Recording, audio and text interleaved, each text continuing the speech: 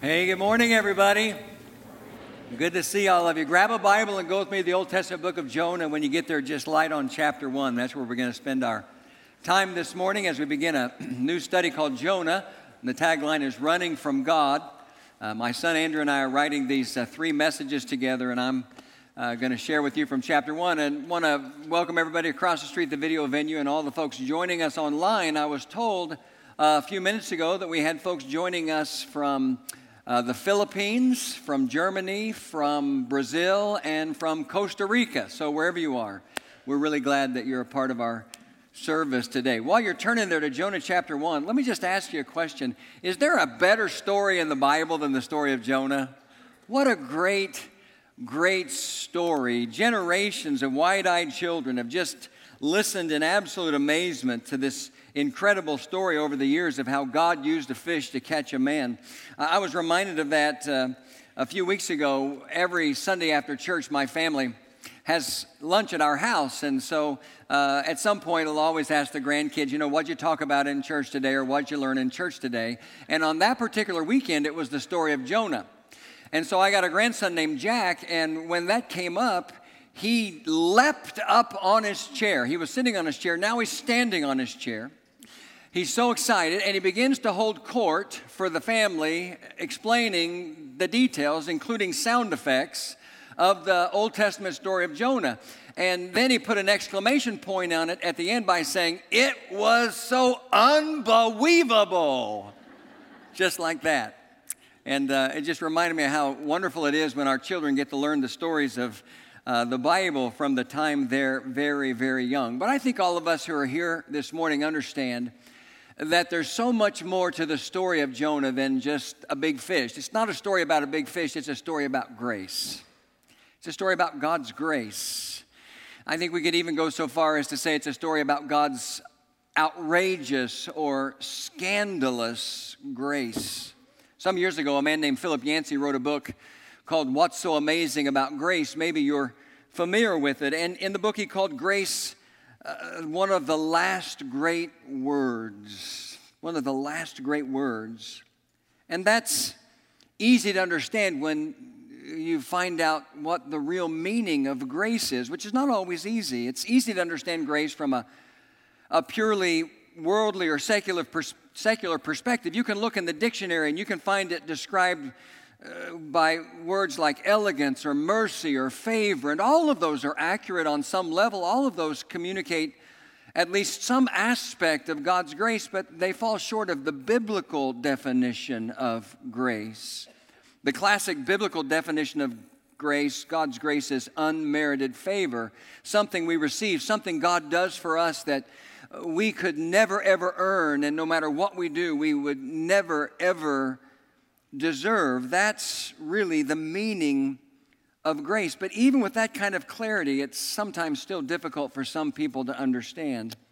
In that book, What's So Amazing About Grace, Yancey goes on to say that part of the problem with understanding grace is found in the nature of grace. He says grace is hard to accept, hard to believe, and hard to receive. It's like when a telemarketer calls you on the telephone and says, "Listen, I really don't want to sell you anything. All I want to do today is give you an absolutely free trip to Hawaii." How many of you believe that it's going to be absolutely free? We know that it's not. What's our first response? Our first response is, "What's the catch?" Because we've been around long enough to know that there's no such thing as something that's absolutely free. There's always a catch. But here's the deal. When it comes to grace, when it comes to God's grace, it is literally absolutely free. It's absolutely free for everyone. And that shocks some people. That even frightens some people, because it means that through grace, God saves people that we probably wouldn't be willing to save on our own. Which brings up a pretty good question. If you were God, that's a kind of a frightening thought, isn't it? But if you were God, here's the question. Who would you save? I mean, you were God. You had the opportunity to offer salvation to anyone you wanted. Who would you choose to save? Now, most of us probably would save people that we could find a way to put into a category of not so bad. We wouldn't require people to be perfect, because none of us are perfect, right? Please, somebody say right. None of us are perfect. No perfect people allowed in this church. So we would put people in a category, if we could find a way to put somebody in a category of not so bad, we would probably be willing to save them. But God, Yancey says in his book, starts, when it comes to who he's willing to save, he starts with prostitutes and he works his way down from there. God gives his grace to everyone. God gives his grace to people who don't deserve it, to people who barely recognize it, and to people who hardly appreciate it. And the bottom line is, God's grace saves people that you and I probably wouldn't save if we were God. And that brings us to the story of Jonah, because as I mentioned, this is really a story, not a story about a big fish, it's a story about the grace of God.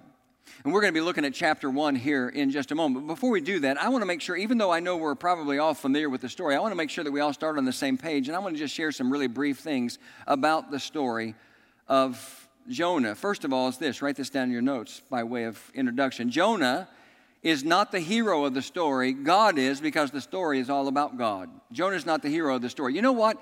If I could summarize the story of Jonah like this. It begins with Jonah running from God. It ends with Jonah arguing with God. And in the middle, Jonah is doing some praying and he's doing some preaching.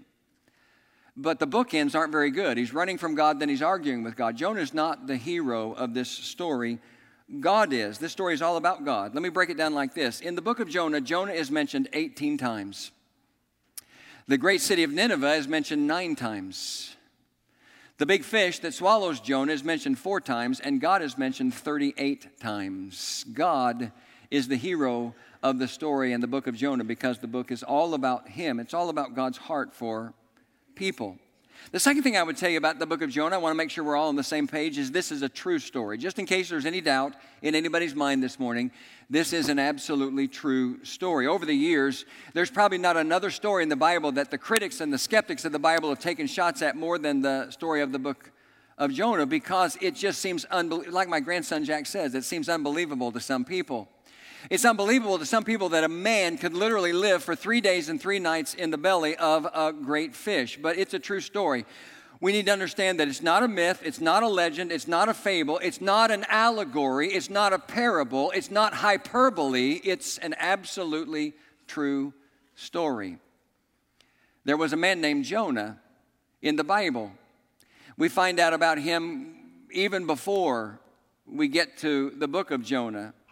We can date the book of Jonah all the way back to 765 BC. Jonah came from a place that was really in Holy Land, was not very far from the village of Nazareth where Jesus grew up. Everything about this story is true. And I got to thinking about how difficult it is for some people to accept this story from the standpoint of the idea of a man literally surviving in the belly of a whale for 3 days and 3 nights. And so just for the sake of argument, I came up with 3 possible ways that this could have happened. 3 possible ways God could have made this happen. And I'm going to describe each one of those ways with a single word. Write these down just in case you find yourself face to face with somebody debating the truthfulness of the story of Jonah. The first word is natural. It could have happened in a very completely natural way.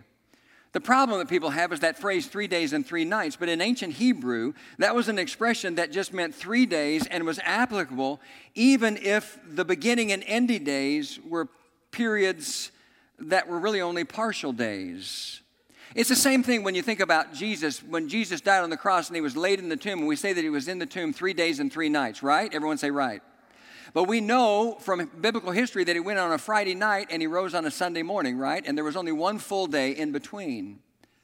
But that phrase, 3 days and 3 nights, could mean 3 days even if some of them were partial days. And you can do the math to it. You can think about days being 24 hours long. You can put a calculator to it and you can think, well, he could have been, in the belly of the whale as little as 38 hours, for example, and it still would have fit the category of 3 days and 3 nights. There's always some air in the stomach of a whale, for example, as long as whatever the whale or the big fish has swallowed hasn't, as long as that whatever it is that they swallowed is still alive, the digestive process hasn't begun yet. And so all of this could have certainly happened within the framework of just natural life and living. Let's say that the digestive effort had already started, and most people believe that, the juices, the digestive juices would have bleached Jonah's skin to where it was white and his clothes white. Well, how impressive would that have been when the fish vomited Jonah up on the shore, and he went to Nineveh and he was white. You think that would have captured anybody's attention? Absolutely. But I think it could have happened naturally. Write down the second word. It could have just been a miracle. And this is what I believe. It just was a supernatural miracle. I don't know about you, I don't have any problem at all believing that God supernaturally preserved Jonah's life while he was in the belly of that great fish for 3 days and 3 nights until he came to a time of prayer and repentance, just like the story suggests. Here's an interesting thought. Here's the third word. Here's the third way it could have happened. Maybe it was a resurrection. Maybe Jonah did suffocate and die in the belly of that great fish, and God raised him back to life where he had a time of prayer and repentance that led to his being delivered. There are at least 8 other stories of resurrections in the Bible, in the entire Bible, not counting the greatest story of resurrection, which was Jesus himself. In the Bible, Jesus talks about the story of Jonah. In Matthew chapter 12 and verse 40, he cites the story of Jonah, and he says, as Jonah was in the belly of the great fish for 3 days and 3 nights, so the Son of Man in the tomb, 3 days, 3 nights. God can. How many of you believe that God can do anything he wants to do? Amen. So there's no question in my mind that this is an absolutely true story. However this happened, whether it was natural, whether it was a supernatural miracle, whether it was a resurrection, this is a true story however it happened. Write down this next thing. It's a short story. The book of Jonah is a short story. There are only 4 chapters, 48 verses, just a little over 1,300 words. You could go home today and read the entire book. It wouldn't take you more than about 15 minutes. But it tells all we need to know about the heart of God. And the final thing I would say about the book of Jonah is it's a revealing story. It's a revealing story. I've always believed, I don't know how you look at this, but I've always believed that the Bible was, in a way, it was like a mirror. And what I mean by that is whenever I open up my Bible and I read it, I see the reflection of myself in there. Has that ever happened to you? Now, normally I don't see the reflection of myself in a positive way. I normally see the reflection of myself in a bad way because the Bible reveals the things in my life that are not right. It reveals my disobedience. It reveals my blind spots. It reveals my shortcomings. It reveals the things in my life that I need to do better. And so I think of the Bible as being revealing overall, but the story of Jonah is a revealing story because we all got a little Jonah inside of us.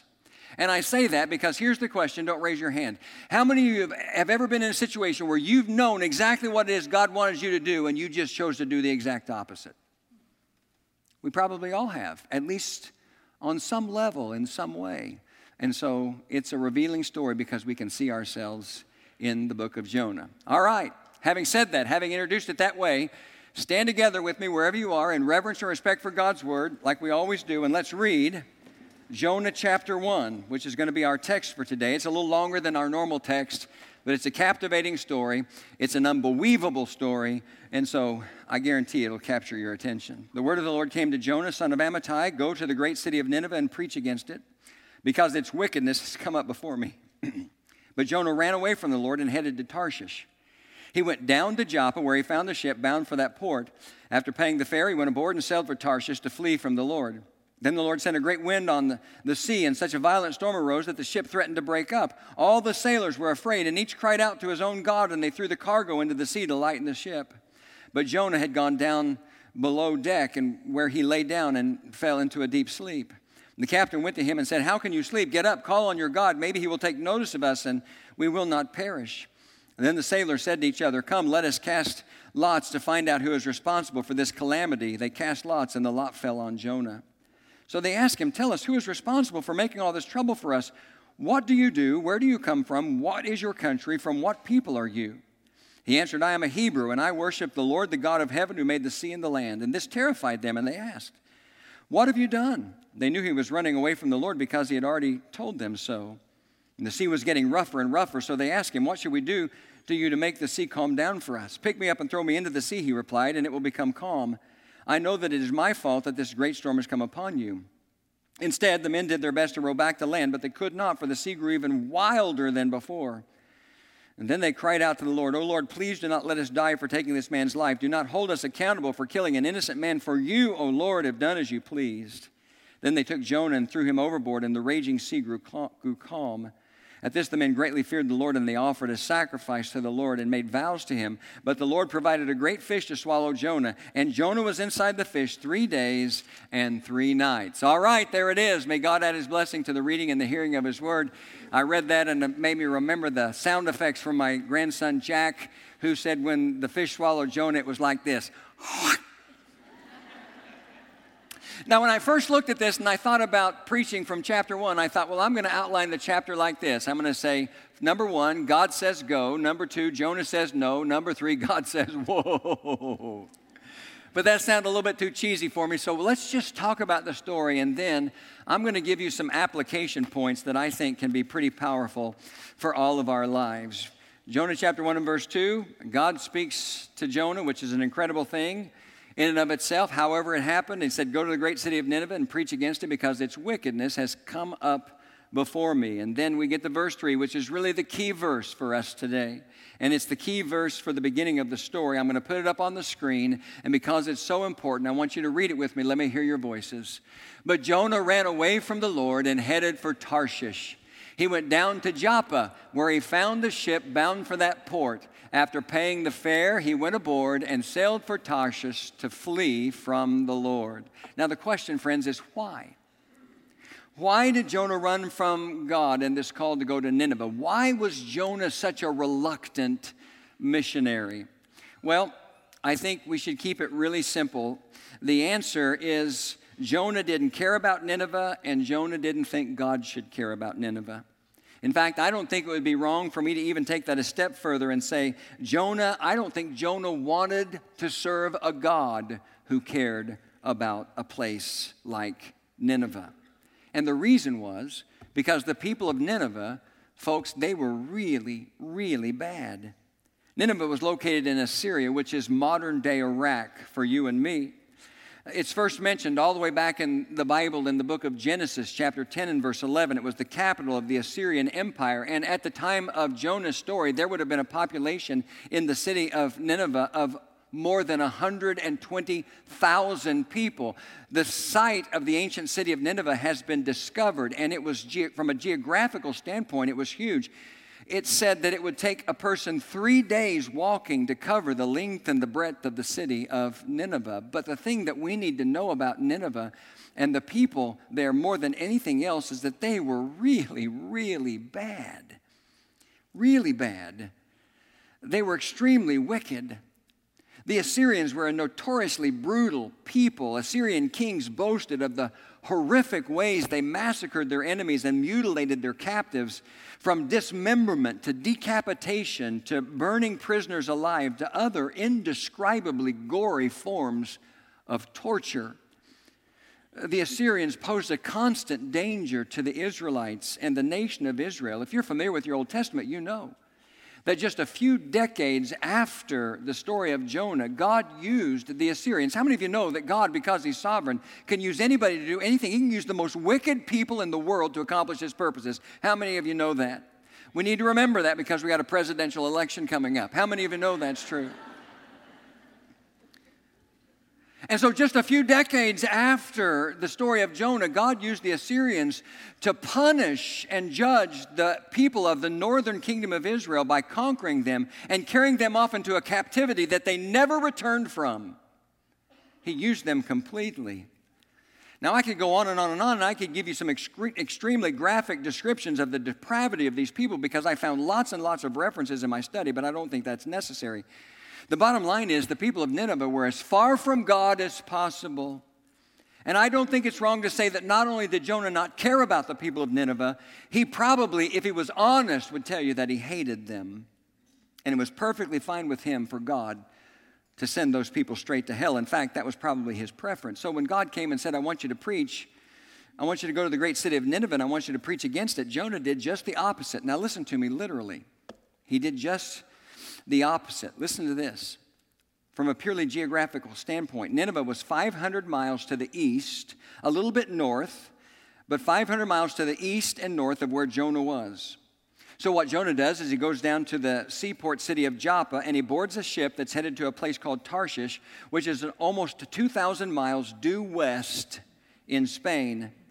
And so when you put that together, God comes along. He says, I want you to go to the great city of Nineveh and preach against it because the wickedness of the people has come up before me. Jonah was prepared to put 2,500 miles of distance between himself and the call of God. God said to Jonah, I want you to go east. And Jonah says, I'm going to go west. That's exactly what he did.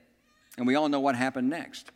God sent a storm, and it was a storm literally of supernatural proportions. Verse 4 of chapter 1 said the ship threatened to break apart.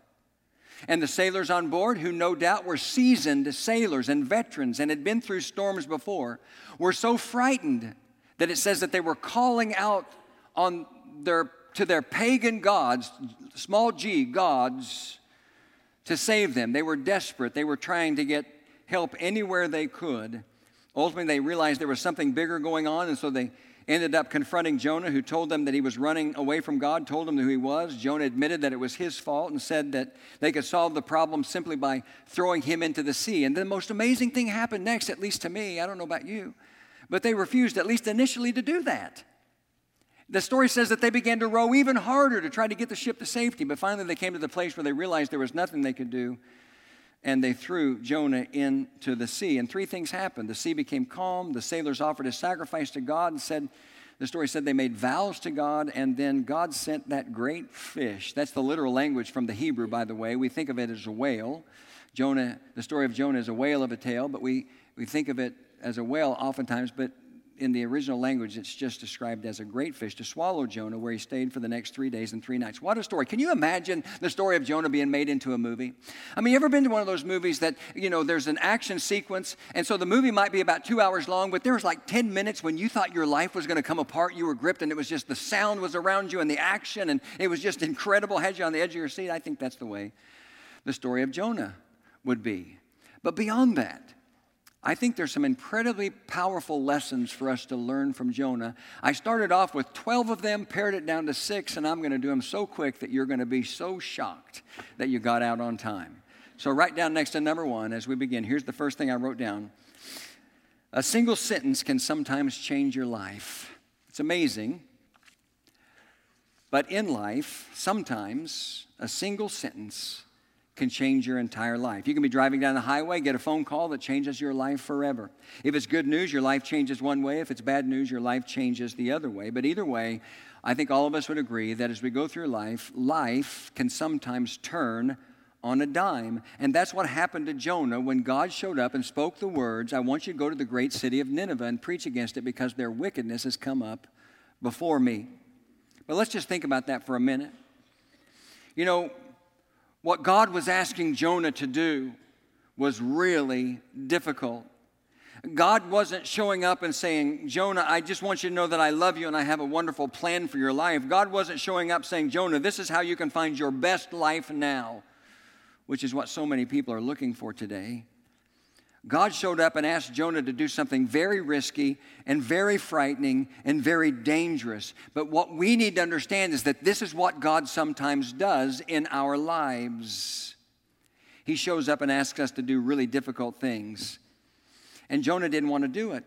He didn't want to do it because, as I told you, the people of Nineveh were really bad. They were wicked on steroids, and he had no interest in being any part of them.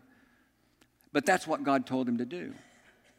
Now, what if God showed up in your life in some dramatic way and told you or communicated to you somehow through his word that he wanted you to do something really difficult as well? What if God showed up and said, I want you to go to your Nineveh? What qualifies as your Nineveh today? Nineveh is whatever takes us out of our comfort zone. Nineveh is a place that we want to go that we don't have any interest in, but God does. Nineveh is going to people who have hurt you or are dangerous or are a threat to you. Nineveh is going someplace that you might hate, but God deeply loves. I could describe it in a variety of different ways, but what are you going to do? The bottom line is, what are any of us going to do when God, one day, out of the blue, gives us a similar instruction and wants to change our lives with a single sentence? What are we going to do? Because that's how God sometimes works. We got to be prepared. Obviously, we have a classic example of what not to do, but what are we going to do? write down this second thing. The second thing I wrote down, and this is so important, listen to me. What I'm about to talk about for just a couple of minutes is so important for all of us, regardless of our age. But if you're a parent today and you still got children that are living in your home under your leadership and your authority and your stewardship, I want you to listen really close to what I'm about to say, because this needs to be communicated to your children. Every step out of the will of God is a step down. Write that down. Every step out of the will of God is a step down. So we know in verse 2, God speaks to Jonah and says, I want you to go to the great city of Nineveh and preach against it because its wickedness has come up before me. And in verse 3, Jonah begins to do just the opposite. And in verse 3, it says Jonah went, now note this, he went down to Joppa. And the key word here is down. Jonah went down to Joppa. We need to understand that on two levels. First of all, as a purely practical level, for Jonah to go down to Joppa literally means he had to go down to the seacoast where the port of Joppa was. And so just from a geographic standpoint, he went down.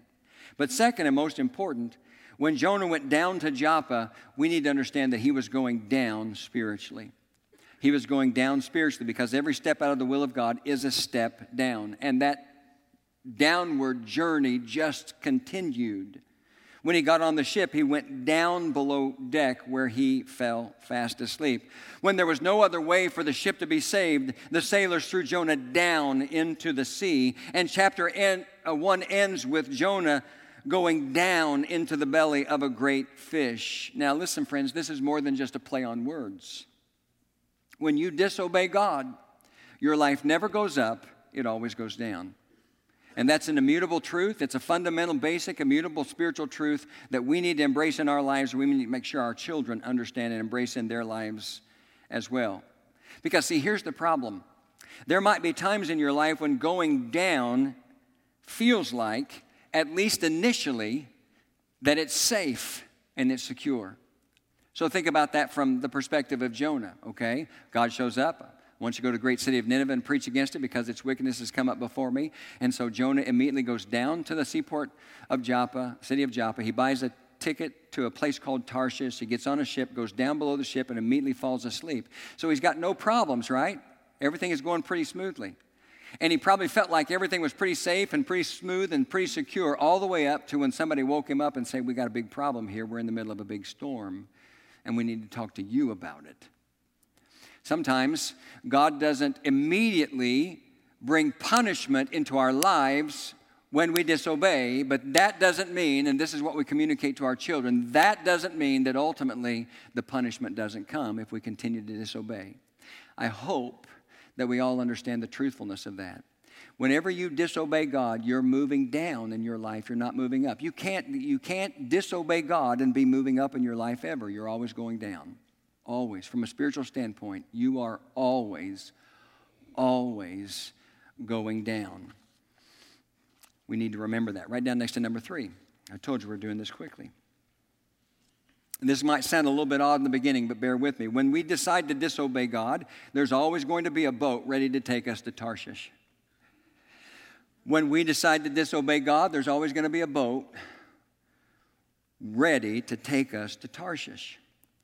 So we know the story. Jonah decides to run from God. He heads to Joppa, where he just so happens to find a boat that's going in the exact opposite direction of where God wants him to go. Now, everybody look up here, and I'm going to ask you a question. What do you think the chances are of that? What do you think the chances are of that? Let's remember when we're talking about, okay, we can date the book of Jonah at 765 BC. That's a long, long time ago. Now, you think about international travel in 765 BC. Do you think it was a casual, ordinary, normal thing, international travel? A journey going 2,000 miles in 765 BC. We can leave church today. We can drive over to the Indianapolis airport, and chances are we can go in, we can look at the big board, and we can find some place where we could go today. As long as we got our passport, we could find some place that we could go to get as far away from here as possible, right? We could do that. You think you could do that in 765 BC? This ship was going 2,000 miles away from where Jonah was, 2,500 miles away from where God wanted Jonah to be. I don't think there was probably a ship headed to Tarshish every single day of the week, do you? But there just so happened to be one the day that Jonah was running away from God. So here's my point. And I think we need to pay attention to this. When we decide to disobey God, there's always going to be a boat ready to take us to Tarshish. And the reason why is because we got an enemy, the devil, who wants to destroy our lives, who loves it when we're living in disobedience to God, and he is always more than happy to provide transportation for us when we're running away from God or when we're going in the opposite direction of what God wants us to do. And we need to understand that. And that's important, again, because there could be a misunderstanding on our part, you know. So Jonah gets this message from God to go one way. He says, I'm going to go the other way. And he goes down to the seaport city of Joppa, and he buys a fare on a ship headed to Tarshish, 2,000 miles away from where he was, 2,500 miles away from where God wanted him to go. And Jonah could have been guilty of having a blind spot in his life right now, thinking, you know what, if God really didn't want me to do this, it wouldn't have been so easy. And he could have fooled himself in the moment into believing that he wasn't doing something that was really that bad. Or maybe he could have gotten to a place where he just thought, you know, God's not going to punish me for this because all the pieces of my plan are falling into place. Over the years, I've had people tell me some pretty creative stories to try to rationalize their sinful and their disobedient behavior. But I'm going to come back to what I said a minute ago. Just because we don't experience the judgment of God immediately when we disobey him does not mean the judgment won't come. And we can't kid ourselves. When I was in Oklahoma, we had a young man who came to the church that I served there who had just made a lot of mistakes in his life. His life was characterized more by the things he had done wrong than the things that he did right. But I thought he had a genuine, sincere heart and desire to turn his life around. And so, he became a part of our church family. And one of our elders took him under his wing and began to personally disciple him, meet with him, and lead him, and share him with him, and try to instruct him in the deeper truths of the Lord and the Word of God. And he was doing really good until one day, just out of the blue, he just did something really stupid. He just made a really bad mistake. He just reverted all the way back to his old behavior patterns and did something really dumb. And so the elder in my church confronted him in a loving way, but a firm way, confronted him. And when it was all said and done, this was the guy's response. He said, well, sometimes it's just easier to do the wrong thing. And you know what my elder said? He said, no, not sometimes, always. How many of you know that's true? It's always easier to do the wrong thing. And sometimes we do the wrong thing, and it seems like we're getting away with it. It seems like God is kind of, turning the other way, but is that ever the case? Everyone say no. It's never the case. Satan is more than happy to provide you transportation when you're running away from God, so you need to recognize that for what it is and not be deceived. Right down next to number 4. I'm thinking about this story as it unfolds in the first chapter, and I wrote down, it's amazing how quickly a conscience can become seared. It's amazing how quickly a conscience can become seared. You know what Jonah was? Jonah was a prophet. Now, he falls into the category of minor prophets in the Old Testament, but Jonah was a prophet. You know what the classic definition of a prophet is? A man of God. A prophet was a man of God who stood before the people of God on behalf of God and stood before God on behalf of the people of God. This was a man of God, the man of God bearing the message of God. It's all about being a man of God.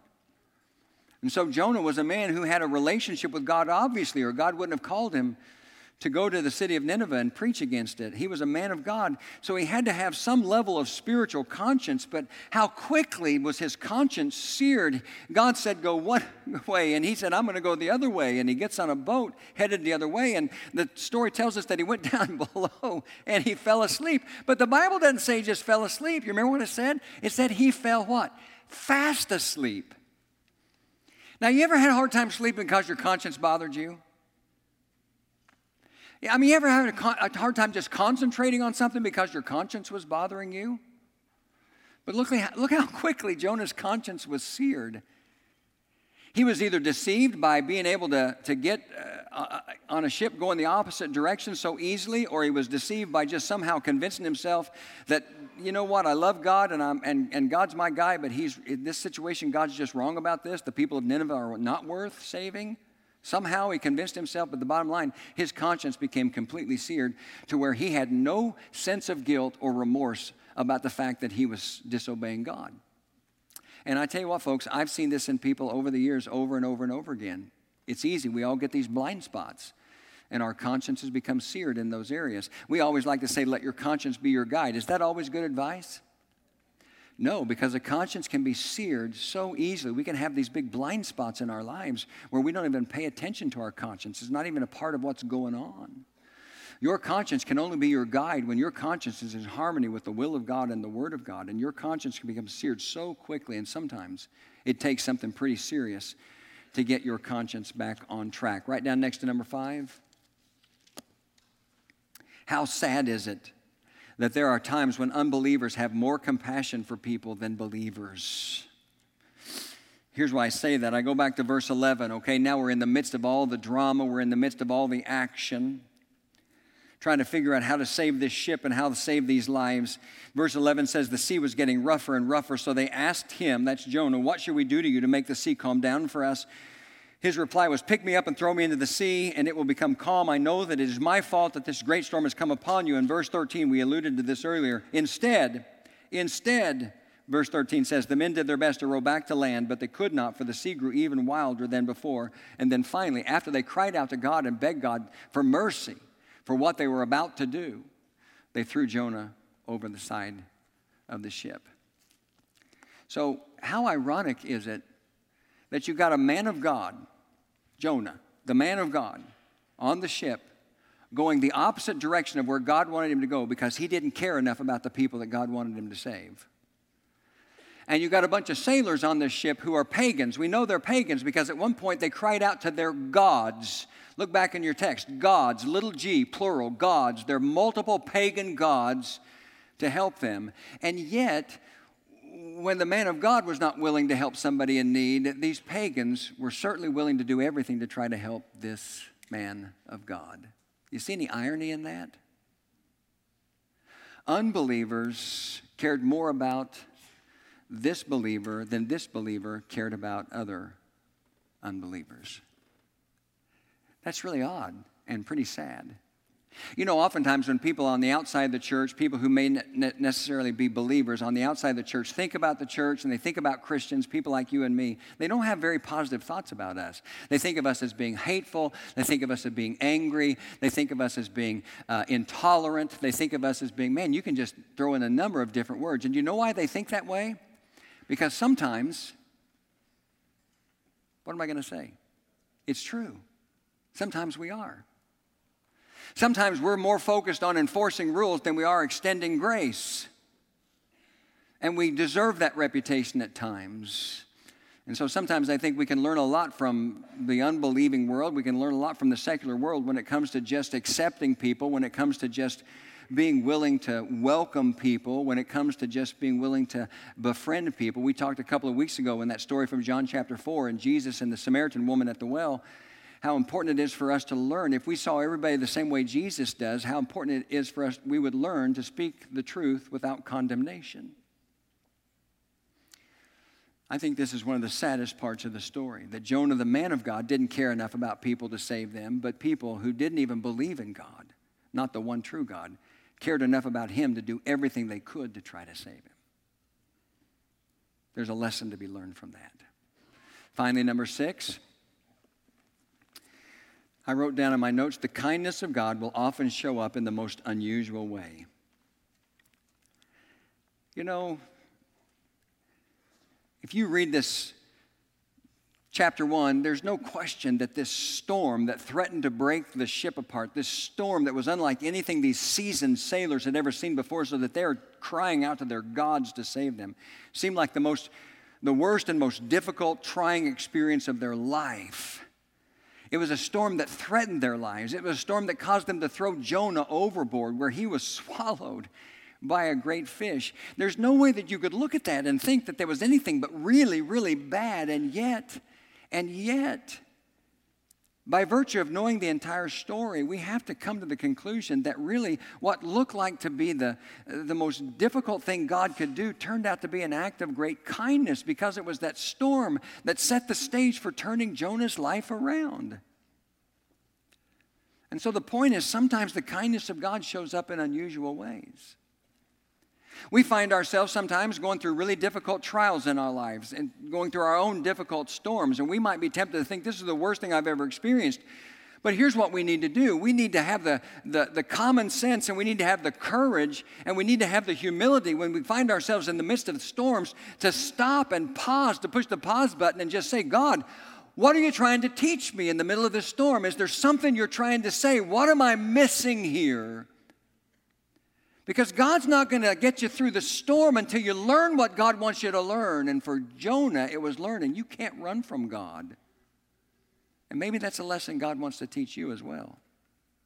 Maybe you walked in this morning and you're going through the middle of a big storm. Maybe you tuned in today and you're right in the middle of a big storm. And it seems like the worst thing ever happened to your life. And I'm telling you that if you respond to it with an open and a humble and an obedient heart, it might be the greatest evidence of the kindness of God that you ever experienced in your life.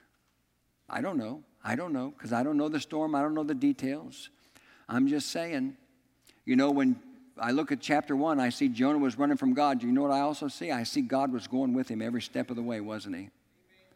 And I see that while Jonah was trying to abandon God, God never abandoned Jonah, right? Even in the midst of the storm, God never abandoned him.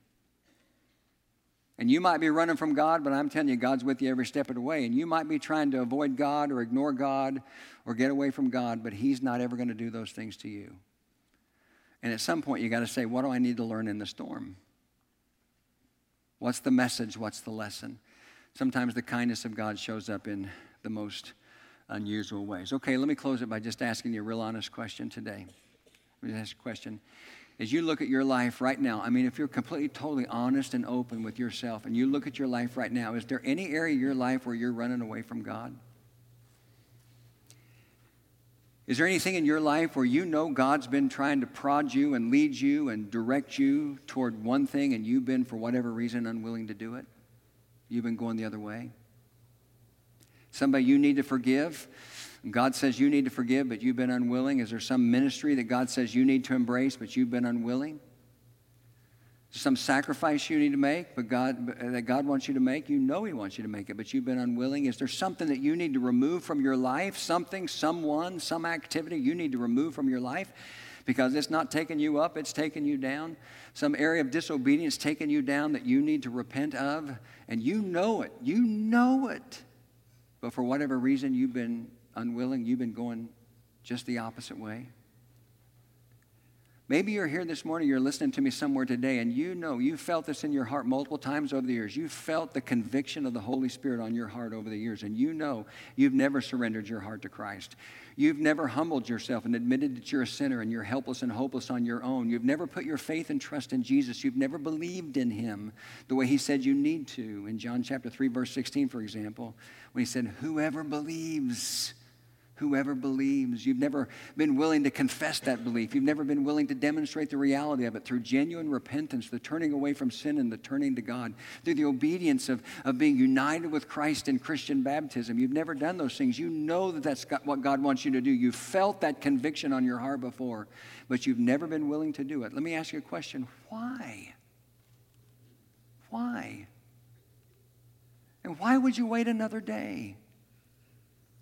Whatever it is, you can try to run away from God, but God's never going to run away from you. He's got a better plan for your life than anything you could put together on your own. Why? Why would you not embrace that today? You can't run from God. Do it today.